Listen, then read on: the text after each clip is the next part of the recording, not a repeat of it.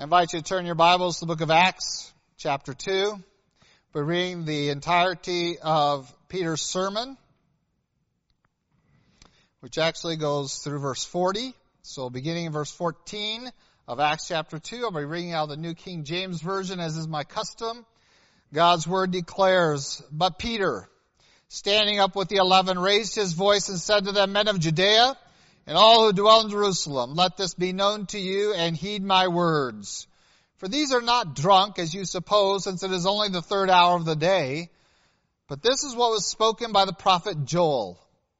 And it shall come to pass in the last days, says God, that I'll pour out of my spirit on all flesh. Your sons and your daughters shall prophesy, your young men shall see visions, your old men shall dream dreams. And on my men servants and on my maid servants I will pour out my spirit in those days, and they shall prophesy. I will show wonders in heaven above and signs in the earth beneath, blood and fire and vapor of smoke. The sun shall be turned into darkness and the moon into blood before the coming of the great and awesome day of the Lord. And it shall come to pass that whoever calls on the name of the Lord shall be saved. Men of Israel, hear these words. Jesus of Nazareth, a man attested by God to you by miracles, wonders, and signs, which God did through him in your midst, as you yourselves also know. Him, being delivered by the determined purpose and foreknowledge of God, you have taken by lawless hands, have crucified and put to death, whom God raised up, having loosed the pains of death, because it was not possible that he should be held by it. For David says concerning him, I foresaw the Lord always before my face. For he is at my right hand that I may not be shaken. Therefore my heart rejoiced, and my tongue was glad. Moreover, my flesh also will rest in hope. For you will not leave my soul in Hades, nor will you allow your Holy One to see corruption. You have made known to me the ways of life.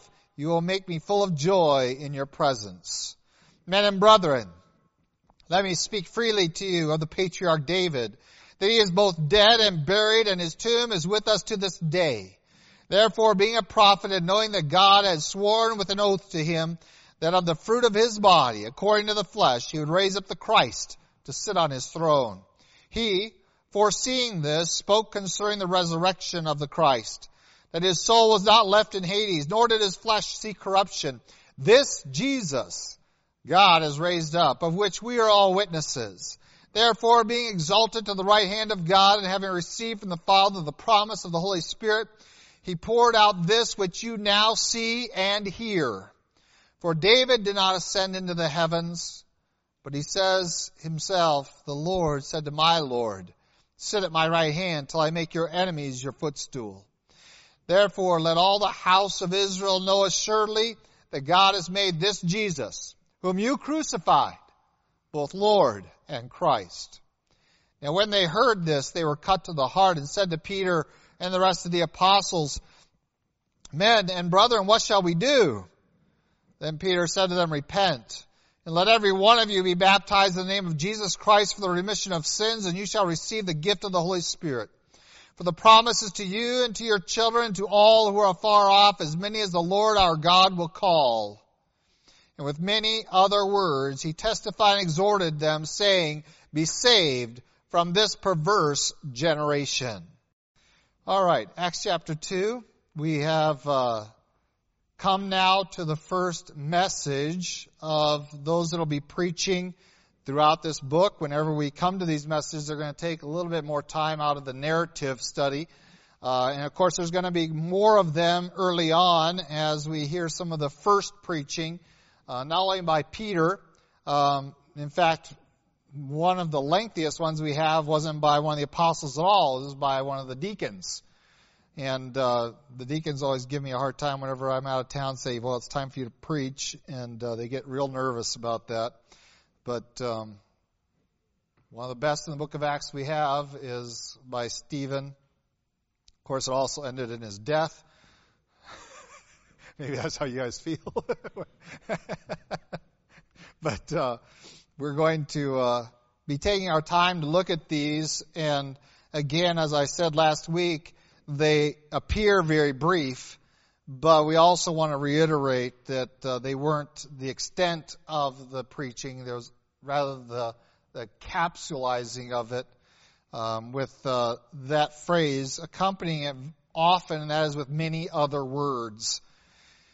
And so we're going to look at some of the doctrinal issues, but also the format that they followed, talking about the redemptive work of God in history and how they depend upon God's Word in addition to the Holy Spirit to preach. Before we look at that, let us go to Lord in prayer and ask you for the same.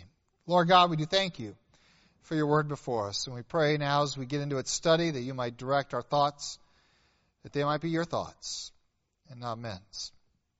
You might direct our attitudes, that they might be responsive, humble before your throne, before your Word, before your Spirit.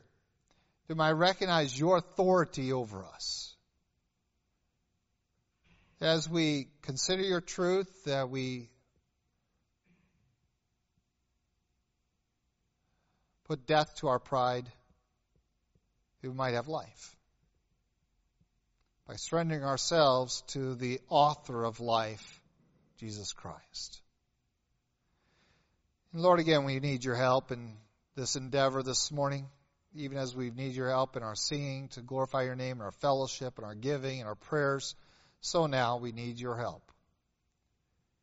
And Lord, we know that there is great danger in opening your word if we do not rely upon your Spirit as we examine it. The danger of inserting there our own ideas and beliefs and desires instead of receiving yours. And so, Lord, guard us from that danger today. That your word might speak with authority, with verity in our lives. In Christ Jesus' name, amen. Well, those that would contend, as we saw last week, that what you really need to get close to God is an experience, we find that that wasn't the case from the very beginning. That the experience of this powerful coming of Holy Spirit, seen and heard, not only by the ones that received the Spirit of God, that is the 120 plus, the witnesses, the disciples, but also all those who were gathered by it, by this great sound that they heard, and they congregated around it. And they saw the tongues, and they heard them, and the wind, not the wind, the sound of a wind. They heard these things, and they witnessed it as well. Even though they hadn't received it, they witnessed it. They were the benefactors of it. But that experience itself, we found last week, was not sufficient. It did nothing really for them. It left them confused. It left them perplexed. It left them in a condition of wonder and amazement, certainly, but not of spiritual insight. It didn't give them a cutting of the heart. It didn't bring them to repentance. It did not bring them conviction. They saw it and they heard it. They were amazed at it, but it wasn't fulfilling. It wasn't complete. It wasn't enough. We'll put it like that. It wasn't enough. And those who want to contend that spiritual experiences are the pinnacle of the Christian experience really need to study the passage and come down to those last few verses of this account of the coming of the Holy Spirit and find out where everybody was at. They were all asking questions. What does this mean? And the last word used to describe them is they were perplexed. They knew what they were experiencing, and it was exciting, and it was different, and it was outside of their whatever normal experiences they'd ever had. They knew this was something special, but that didn't resolve the issue for them. The experience itself was not sufficient. And so we come into the necessity of Peter's sermon, and we are immediately confronted with something that we're going to see happening time and again, really throughout the book of Acts, is that the experience had to be explained. And in fact, having experienced this, many of them came to the wrong conclusion. Some came to the conclusion that these people were just drunk. They looked at it and said, well, this has got to be, in terms of me as a human trying to make sense of this and to put it in some kind of a way that I can explain it, well, it's kind of like they're drunk men. And of course they weren't drunk. It was 9 a.m. and these guys weren't imbibing at that point at all. And so we find Peter having to stand up and answer the question. And fundamentally, good preaching does just that. It answers the question. What does it mean? What does it mean to have a relationship with God? What does it mean to experience His blessing, His power, and His working? What does it mean that Jesus came? What does it mean that God gave us this book? What does it all mean? And that doesn't just necessarily involve definitions and instruction, but what does it mean to me? What is its implications? What does it require of me is within the context of this word for what does it mean. Not only explain the event, but also explain why the event is touching my life and how does it work in me. And Peter stands up ready to give an answer to that question, what does it mean? And in order for us really to have a good audience, we need to bring them to the point of asking that question. What does it mean? I want to contend with you that that's really what your life is for. How you work at work, your speech, your attitudes, your relationships, your life should be lived in such a manner that men come up to you, and whether they use these words or not, it's what they mean, is, what does it mean? They might ask you, why do you do it that way? Why don't you do this? Why do you do that? What do you do every Sunday? You get up on Sunday morning to go to church, your day off? What does that mean? Why?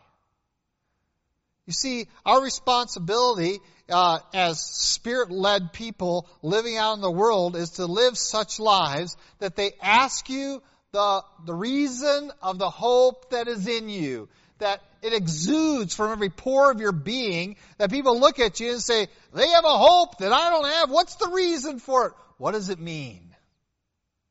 Where did you get this? Why do you have it? And can it be mine? And essentially, that's where these people had come to after this event. They had gathered together a multitude, and we're talking thousands here, had gathered together. We know that 5,000 received it. That means there was probably, maybe as some people say, as much as twice that. That 5,000 to 10,000 people are there gathered. Asking the question, what does it mean? This experience, we can't quantify it, we can't understand it, we can't put it in context. What does it mean? And when the world looks at us, they ought to be asking the same questions. What does that mean? Not that we're living lives that are perplexing in and of themselves, but rather just to be righteous in a godless place, just to be virtuous where virtue is lost, that in and of itself is enough for people to be perplexed at it. Why don't you just go with the flow? Why don't you just fit in? Why don't you just keep it to yourself? That's what our world really wants you to do right now.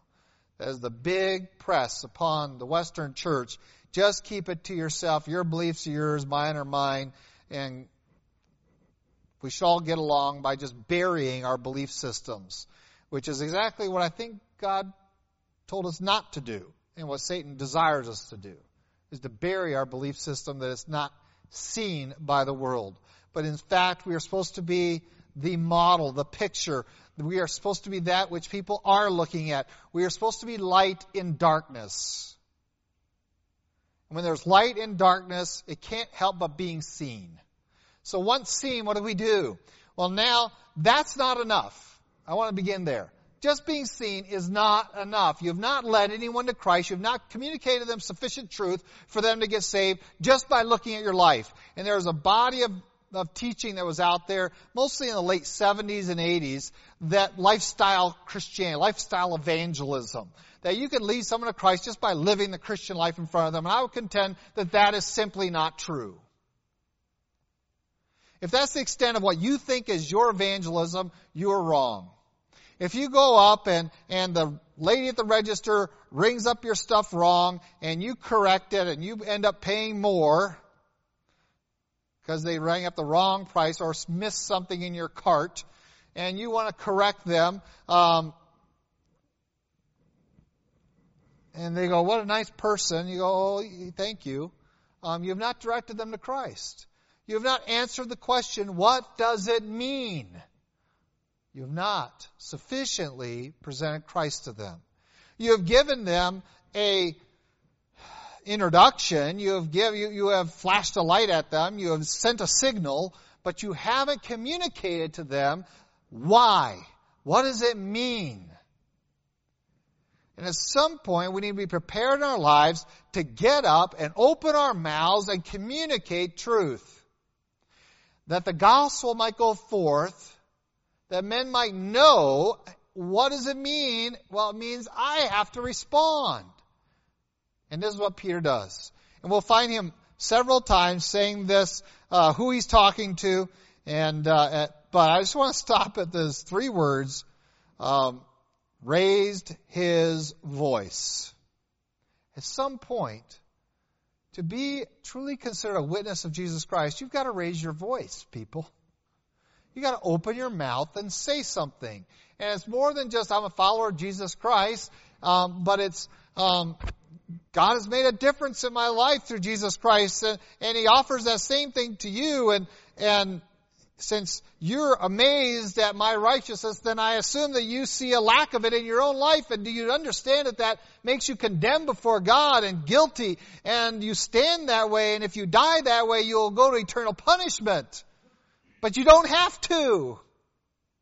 Oh, then we could just raise our voice at some point and communicate. And look how he communicates. He doesn't say, you dirty, rotten murderers.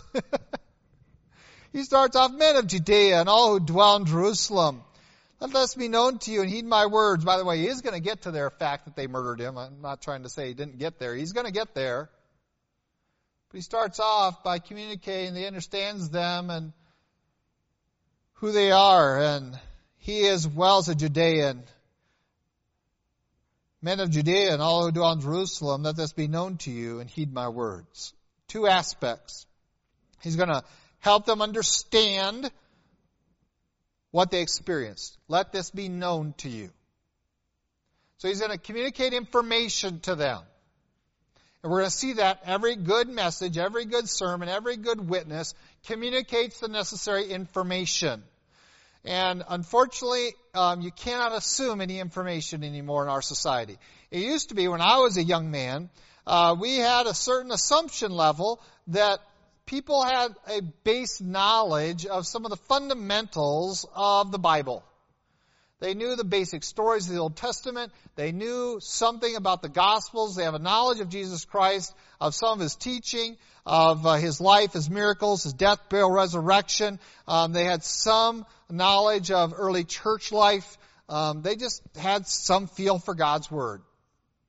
A lot of that is attributed to the Sunday school movement of the 20s, 30s, 40s, that created a generation that really was pretty well educated in the Bible. They had that context. We now live in really a post-Christian era where that context isn't there. And so you have to do what Peter had to do, and says, I want to make known to you some things. I have to communicate information to you. And so in our witness, in our communication of truth, there has to be information. We have to make known some things that they don't know about.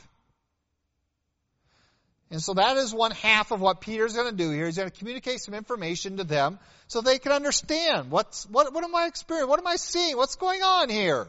And what does it mean to me? Well, that's the second part. So first I'm going to communicate some information. Let this be known to you. And then heed my words. Now he's going to say, I'm going to be calling you to an action. This information makes some demands on you. This is not just something to log in your computer banks and to categorize them back there in some files in the back of your brain so that you can answer some questions on Jeopardy. This has a requirement of you. You're going to have to obey. You're going to have to listen, and we're going to be exhorting you to do something at the end of this.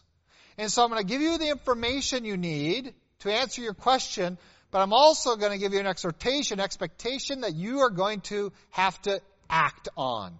You're going to have to heed it. You're going to have to listen, and you're going to have to respond. And both, I believe, are necessary. And frankly, it's a lot easier to give out information than it is to do that second part of saying, I'm going to give you some words you're going to have to heed. Not just listen to, but obey. If you're going to really understand this. And I want to clarify that very carefully, because you are going to encounter some people, and I know some of you have done some of this already, who are wise in their own eyes, and they believe because they've studied a little philosophy or something like that, or taken a religions of the world class in college or something, that they know everything there is to know about Christianity because, they overviewed it in 3 weeks.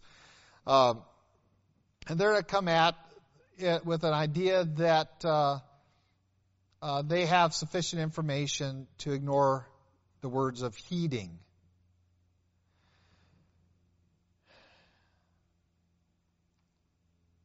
Ultimately, the knowledge they have of it is substandard because it didn't come from God's Word. Generally speaking, it came from an antagonistic professor who made fun of it and tried to teach his students how to avoid it and its truths. And so we need to come to them, giving them the full information, but also realizing that there's a responsibility upon you to heed it, or it is of no value to you. And so some people are out there who do have some of the information. They think they have a lot more than they actually have. And are wise in their own eyes. And we need to recognize that they really don't have all the information. They really haven't studied it out. And I'm reminded of that gentleman on that airplane ride back from Haiti, the geologist student at New Mexico Tech, and thinking, oh yeah, I believe in Jesus, until he's confronted with factual things from the Bible. Well, I guess I don't really believe him that way. I'm like, well, then you're lost in your sin.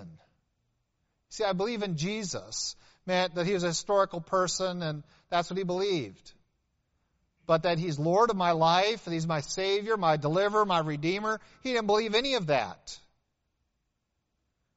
And he'd been taught in his school to laugh at Christians and creationists particularly, and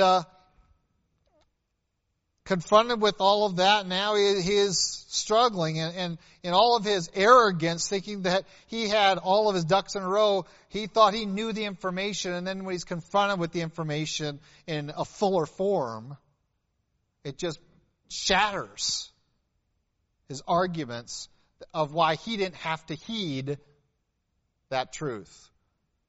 So we are called not only to inform, but to call people to action. We are there to move them to a decision, to a choice, to respond to that truth as God would have them. And this is not only what is necessary to make good sermons, but it is necessary any time we raise our voice to communicate the truth to people. We have to give both sides. You have to give the information, absolutely. But if you stop there, you have not been a faithful witness of Christ, I'm convinced. You must give the information, but then you must also move them to decision. You must call them to heed your voice. Please listen by obedience. You must act on this information. Many of our invitational songs that we sing, including a couple of courses that we sang today, keeps reminding us that Jesus calls, Jesus calls, Jesus calls, Jesus calls. He expects an answer. He requires an answer. In fact, nothing good of Christianity is yours without that answer. And ultimately, you won't completely understand Christianity in its fullness until you have heeded it, because you can't get past the elementary things without the help of the Holy Spirit. Holy Spirit won't come until you accept the elementary things.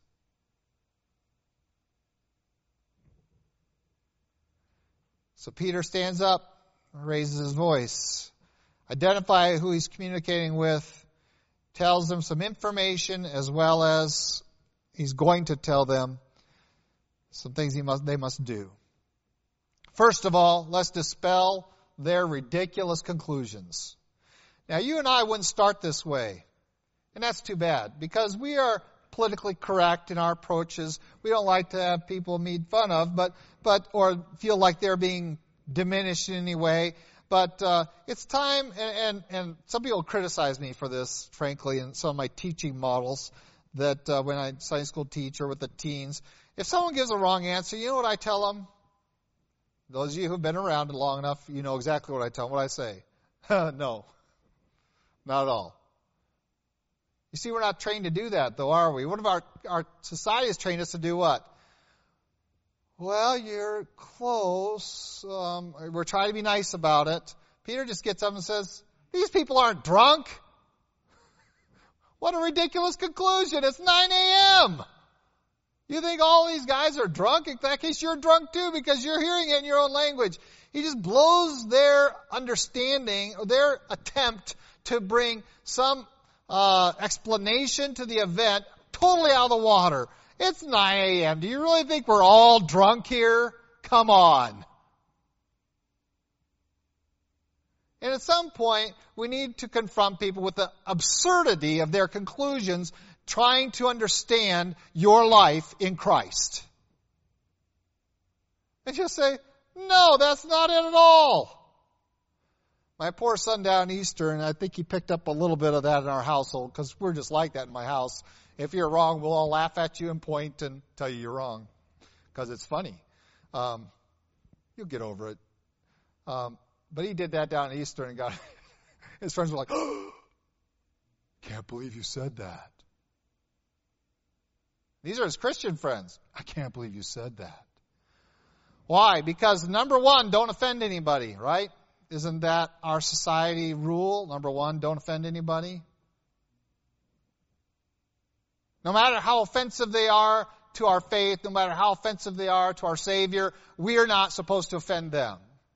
And Peter right away wants to discount their explanation of what happens. And he says, listen, men, we're not drunk. You think we're drunk? You suppose we're drunk? It's only the third hour of the day. Come on, just turn your brains on, people. It's 9 a.m. All these guys are not drunk. Here's what's really going on. And I love this. The very next thing he does, once he dispels their wrong conclusions about what they've experienced, once he's just blown it out of the water with a simple statement, it's 9 o'clock. Do you really think all of us are drunk? Including yourselves? Really? How dumb is that? Think. And then the very next thing he does is say, let's pick up our Bibles. Great. Reasoning was used by Peter to dispel their wrong conclusions. They come to this explanation that these guys are all drunk. And he doesn't use the Bible to dispel them yet. To dispel their wrong conclusions, he uses pure reason. And by pure reason, I can pretty much blast every philosophy of man out of the water. It's not hard to do. It really isn't. including evolutionary, just the whole philosophy of evolution is absurd. It violates every rule of reason. And so Peter says, all right, let's just put our thinking caps on here a little bit. It's 9 a.m. Do you really think everyone here is drunk at 9 a.m.? That would mean that every one of them is an alcoholic, including the people listening, because they heard it in their own language. No. That's nonsense. But now, to explain it properly, we don't use reason. We use super reason. And super reason takes us right to the Bible. Because now we have God's explanation. And you're not going to reason anyone into your position as a Christian. I want you to understand that. You cannot logically bring them to faith. It just doesn't work. You can logically destroy their wrong positions. That can and should be done. To destroy error is not really hard because, guess what? It's error. Now, that doesn't mean you can make them see that error, but that you can confront that error logically and say, that doesn't even make sense. But once you start wanting to explain God's meaning, now you need to get away from human intuition and get into divine revelation. It's okay to use human intuition to counter their position. But when you want to represent your position as a Christian, it is necessary you use divine revelation. Does that mean that our faith is irrational? No. And you've heard me say this before lots of times. Our faith is not irrational, but it is super rational. It is on a level of reason that is beyond most men, because most men are denying truth in their philosophizing over life. They're denying fundamental truths. And so we can't really speak to them because they deny fundamental truths in their reasoning. So the reasoning of God is up here. It is not the opposite of reason. We do not have an irrational faith. And that's why we as a church body can gather together, get God's Word out and go, this makes absolute perfect. And we can go through God's Word and we can be excited and thrilled and we can see it all fit together with wonderful harmony and be excited about it. And other people will say, you guys are out of your mind. No, we're beyond our mind. We're not acting irrationally. We don't turn I don't turn my brains off when I start reading a book.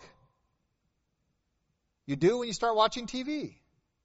Your brain gets very quiet. Your brain is more active, and you've heard me say this plenty of times, sleeping than it is watching TV. And so to help my brain, I fall asleep while watching TV so I can get more on it. Reading activates your brain. You have to be cognitively engaged. You don't have to be with the TV, and that's what's so dangerous about it, is that you're giving the world a direct pipeline right to your subconscious because your brain itself is being disengaged. So they can bypass your reason, your logic, and even your values and go right into your subconscious. So we have a super rational faith that's built upon engaging the mind, and we find over and over again an expectation in God's Word that we're going to sharpen our mind. And so Peter here has used just basic common sense to dispel their position, their misunderstanding of truth. Now he wants to communicate to them what really is happening. And the first thing he does is say, let's pick up our Bibles and turn to the book of Joel. And that's what he does. And he quotes extensively from the book of Joel. Then he's going to quote extensively from David's writing. And we're going to find him from start to finish explaining what's going on thoroughly using God's Word. And this we must also do. The information they need ultimately is not a rational presentation of Christ. There is reason involved. I don't want you to say that we're irrational. But fundamentally, God's Word is reason enough. And so here the prophet Joel comes out and he finds here in an ancient text, even to Peter, these words. It shall come to pass in the last days, says God, that I will pour out my Spirit on all flesh. Your sons and your daughters shall prophesy. Your young men shall see visions. Your old men shall dream dreams. And on my men servants and my maidservants I will pour out my Spirit in those days, and they shall prophesy. I will show wonders in heaven above and signs in the earth beneath, blood and fire and vapor of smoke. The sun shall be turned to darkness, the moon to blood, before the coming of the great and awesome day of the Lord. And it shall come to pass that whoever calls on the name of the Lord shall be saved. There it is. That's his text that he's going to be preaching from, that he uses a foundation. But fundamentally what he's saying is, what you just experienced, God talked about way back there. God's ahead of the game by a few hundred years. And if you'd known your scriptures, which again, who's he talking to? Men of Judea and all you of Jerusalem. Men who claim to know God's Word and were following it. He quotes to this group God's Word extensively. And what's the response? The response, what's its purpose? Its purpose is to, first of all, say, this should be expected. It shouldn't surprise you. It shouldn't perplex you, because God said in the last days He was going to send this and it was going to happen. Are you surprised that what God said is going to happen happens? And by the way, that is a powerful use of prophecy still to this day. That I can go back to the Bible and I say, well, God said that there would be pictures talking, and now there's pictures talking. God knew about it a few thousand years earlier than us. That one day pictures would talk. God said this was going to be like this, and here it is, just like that. And we can correlate those things and say, you're dealing with God who is all-knowing. He said this would happen. It is not foolishness. God proclaimed this would be the evidence of the outpouring of His Spirit on all flesh. And Peter hasn't really come to the grips with the fact of some of what he's saying Peter himself doesn't understand. Peter himself hasn't developed his theology and his practice to incorporate all of God's Word yet. And that's a relief to me, by the way, because there are some things that I get done preaching, I go home and I go, oh man, how am I going to live that? Because sometimes there's things that come out of my mouth that shock me in the middle of a sermon. Especially when I'm quoting Scripture. I'm reading a passage and I'm using one part of it, but then another part of it jumps out at you and slaps you in the face while you're reading it for the other part.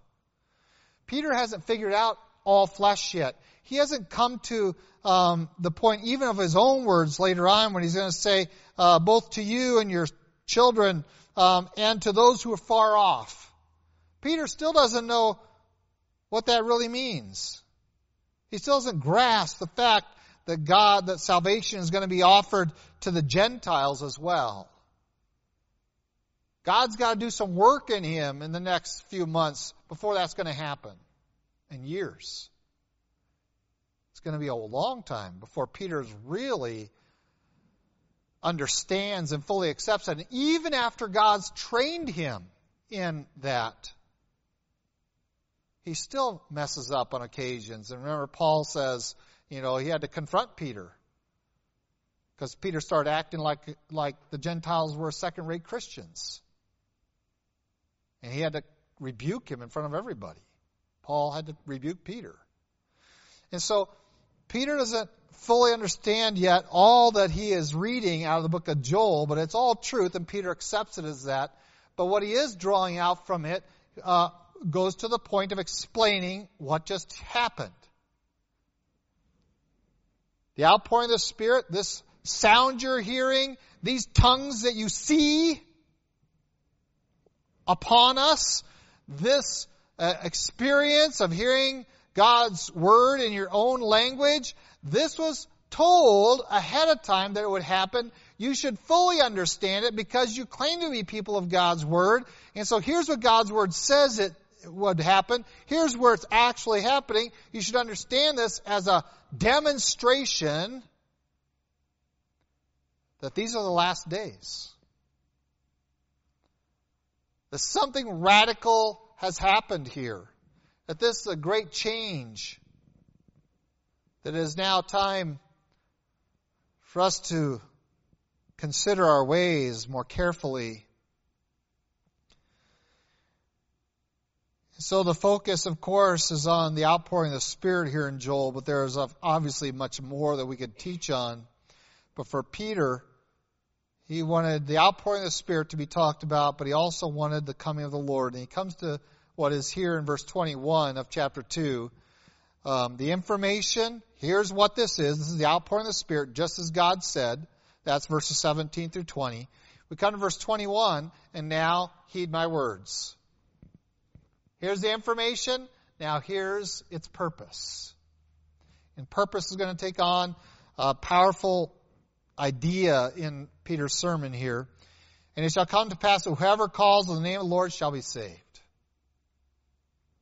In the midst of all of this activity, of the outpouring of the Spirit and all this prophetic activity, and it's all the sounds and the everyone there was prophets, both men and women. This was just a wonder. We also are just a little over a month and a half away. We're 50 days away from 53 days away from the crucifixion, where everyone in Judea and Jerusalem, what did they see happen that day? Well, they saw the sun go away, be covered. There was total darkness. They couldn't see in front of their face. It was darker than night. And that comes over as Christ is hanging on the cross and dying. They have seen these things happen. This description in Joel of the sun shall be turned into darkness and the moon into blood for the coming of the great and awesome day of the Lord. That the day of the Lord had been instigated, had been initiated by the sacrifice of Christ on the cross. And it's Jesus that he wants to introduce. And so we have an explanation of the experience followed immediately by an introduction of who is it that brings on the last days. It's the day of the Lord. And you have that experience of a month and a half ago, 2 months ago, that we just have as well. And so we have all this combined in Joel. The conclusion of the matter is, you need to call on the name of the Lord to be saved. And so out of this text, he's going to now build on not just the experience of the day, but of the experience of the last 3.5 years.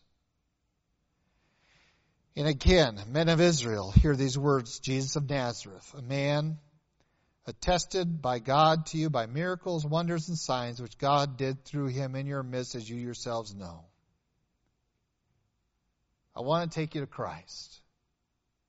And brethren, we have got to take people to Christ. We've got to have always in our thinking that there has to be an avenue in this conversation for me to lift up my voice in this relationship, to lift up my voice, communicate the necessary information, and within that necessary information, they must understand who Christ is. They must know Jesus. To trust in him, to fully believe in him, they must understand who he is. And what is it that we find out in verse 22? Jesus was a man, born of Nazareth. We know where he comes from. His mom is still right here. In fact, she's one of the ones who is speaking in tongues there that day. So are his brothers. His family are there. Jesus of Nazareth.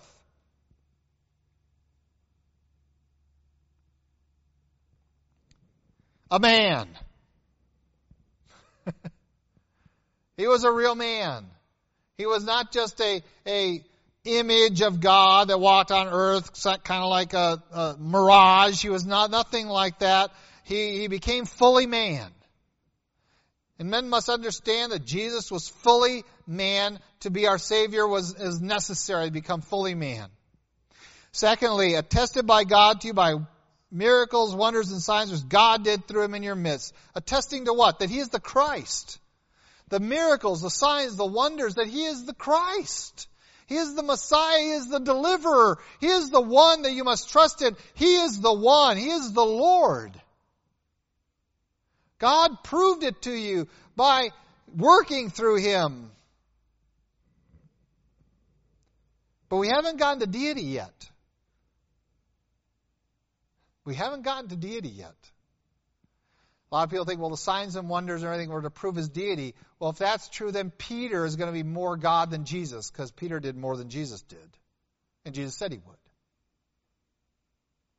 The miracle signs and wonders are there to attest to the fact that he is the Messiah. He is the deliverer. And listen to his message. He's a prophet of God. And all the prophets perform signs and miracles to communicate something to the people that God has sent me. He is a sent one of God. Hence Messiah, the sent one. And Peter himself is going to be a messenger, a prophet, an apostle, a sent one. And the signs and wonders that are accompanying him tell people, listen to his message. So why didn't you listen to Jesus when he was here for 3 years, when every time he had miracle and wonders and all these things, and yet you did not listen to him as a prophet of God, as the prophet of God? You didn't listen to him. So first, Jesus is the man. He is a prophet attested by God, but then you crucified him, the end of verse 23. We're going to handle most of 23 next week, and into some other passages, including later on in Peter's sermon. You crucified him. You put him to death. And then verse 24, God raised up, having to loose the pains of death, because it was not possible that he should be held by it. And now, by means of the power of the resurrection, Peter begins to develop the fact that this Jesus, a man, a great prophet, was also God. And now through the prophet David, he's going to speak about the fact that this Jesus whom you crucified could not stay dead, because he wasn't just man, he was God. And that's why he could not stay dead. He's the one David talked about. And Peter's got to remember back when Jesus spoke and challenged the Pharisees about, David says, my Lord to my Lord. If David calls his son Lord, then how's that work? So Jesus had already used some of these same texts, and Peter remembers it now. He's got the Spirit. He's going to use the exact same kind of idea. Listen, there is one greater than David who's the son of David. David calls him Lord, capital L. And since he's the son of David, he must be a man. Who's more than a man? And what's the evidence that Jesus was more than man was the resurrection. Not by the hand of a prophet, but by his own being. God raised him through no prophet. We have other men who have been raised from the dead. Lazarus particularly was just 2 months ago, 3 months ago, something like that. Lazarus was raised from the dead, right? So we have men raised from the dead, but this one conquered death and has ascended. And he did it not by a great prophet raising him to life, but rather God raised him, a direct act, giving evidence once again that this man, who's a great prophet, the prophet of God, is also God himself. God incarnate. And so Peter uses these texts all to draw attention to Jesus. Sure, he explains what happened. Holy Spirit came down. That's what happened. God said it was going to happen. It shouldn't surprise you. In fact, you shouldn't even be perplexed. You should just pick up your Bible. It has the answers. But since you missed that, it must be obvious that you also missed this. Because you killed Jesus. It's obvious you missed this. That this Jesus, the one you killed a couple months ago, less than, God raised. And again, it would have been so easy to just shut Peter's mouth right then and there. Everyone knew where Jesus was buried, right? All the Romans knew where he was buried. They were guarding the place. All they had to do is produce the body, and Peter is done.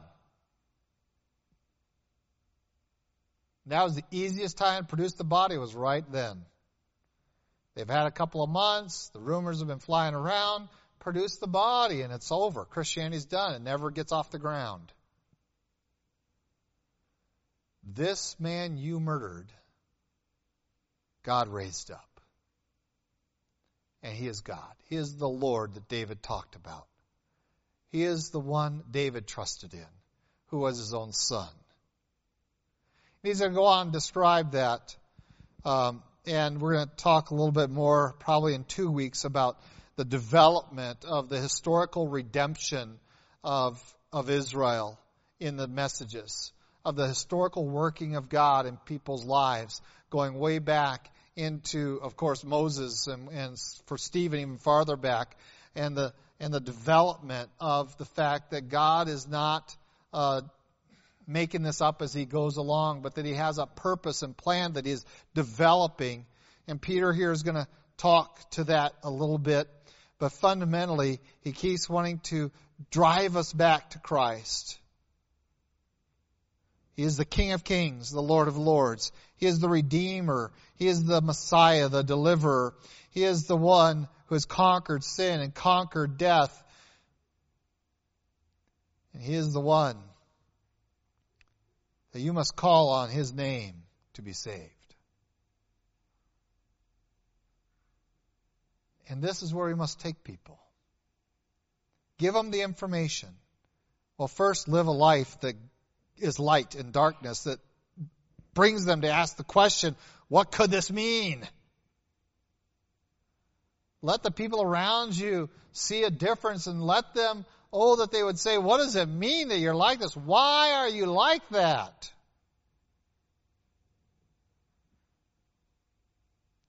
And then dispel their wrong ideas. And go ahead and simply use good logic to do that. But pick up your Bibles. People need to hear the truth from God's Word. And when you do so, take them very quickly to Jesus. That is the information they need first and most.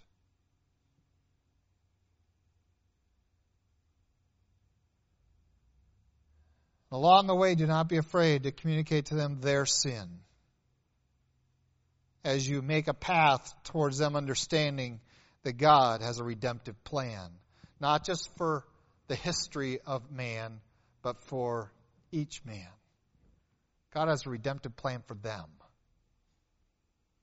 that they must heed this command,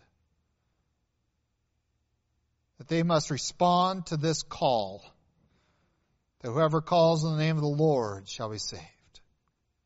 You've got to get people to this point where you look them in the eye and say, you need to call on the name of Jesus to be saved, or you will perish.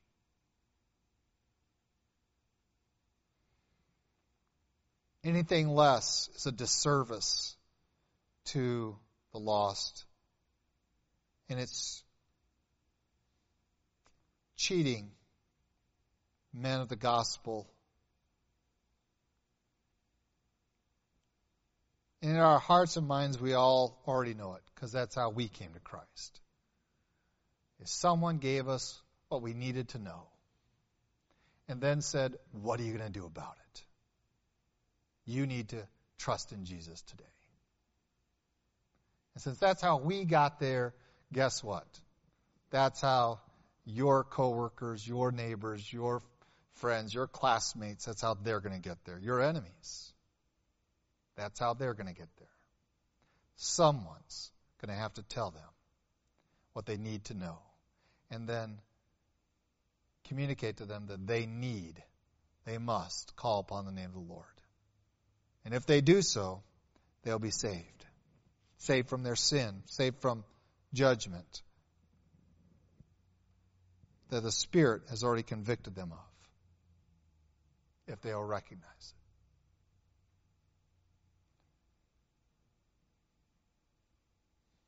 it. This is what it means to be witnesses. Live the life, sure, do it. Be light, be salt. You've got to do it. Get their attention. You want to bring people around you to ask the question, what does it mean? But once you've done that, your job isn't over. And don't bring them to me and say, can you tell them what it means? No, you need to be ready to lift up your voice, dispel their false ideas, and then take them to the Bible and introduce them to Jesus. Tell them they need to be saved. Let's pray. Lord God, we do thank you for your love for us. We thank you for this introduction into a very powerful message. A message that's power is developed by your Spirit, and because of its dependence upon your word, because it's backed by lives that were committed to you. And Lord, we pray that similarly, our witness might be built upon your word,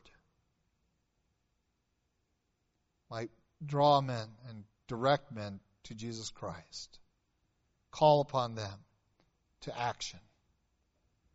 And it might be supported by the lives we live in front of them. Lord, where we have failed to do this in the past, forgive us. Give us a love for the lost around us that you died for, that compels us to share Christ, to lift up our voices, to help them understand that which just perplexes them, really.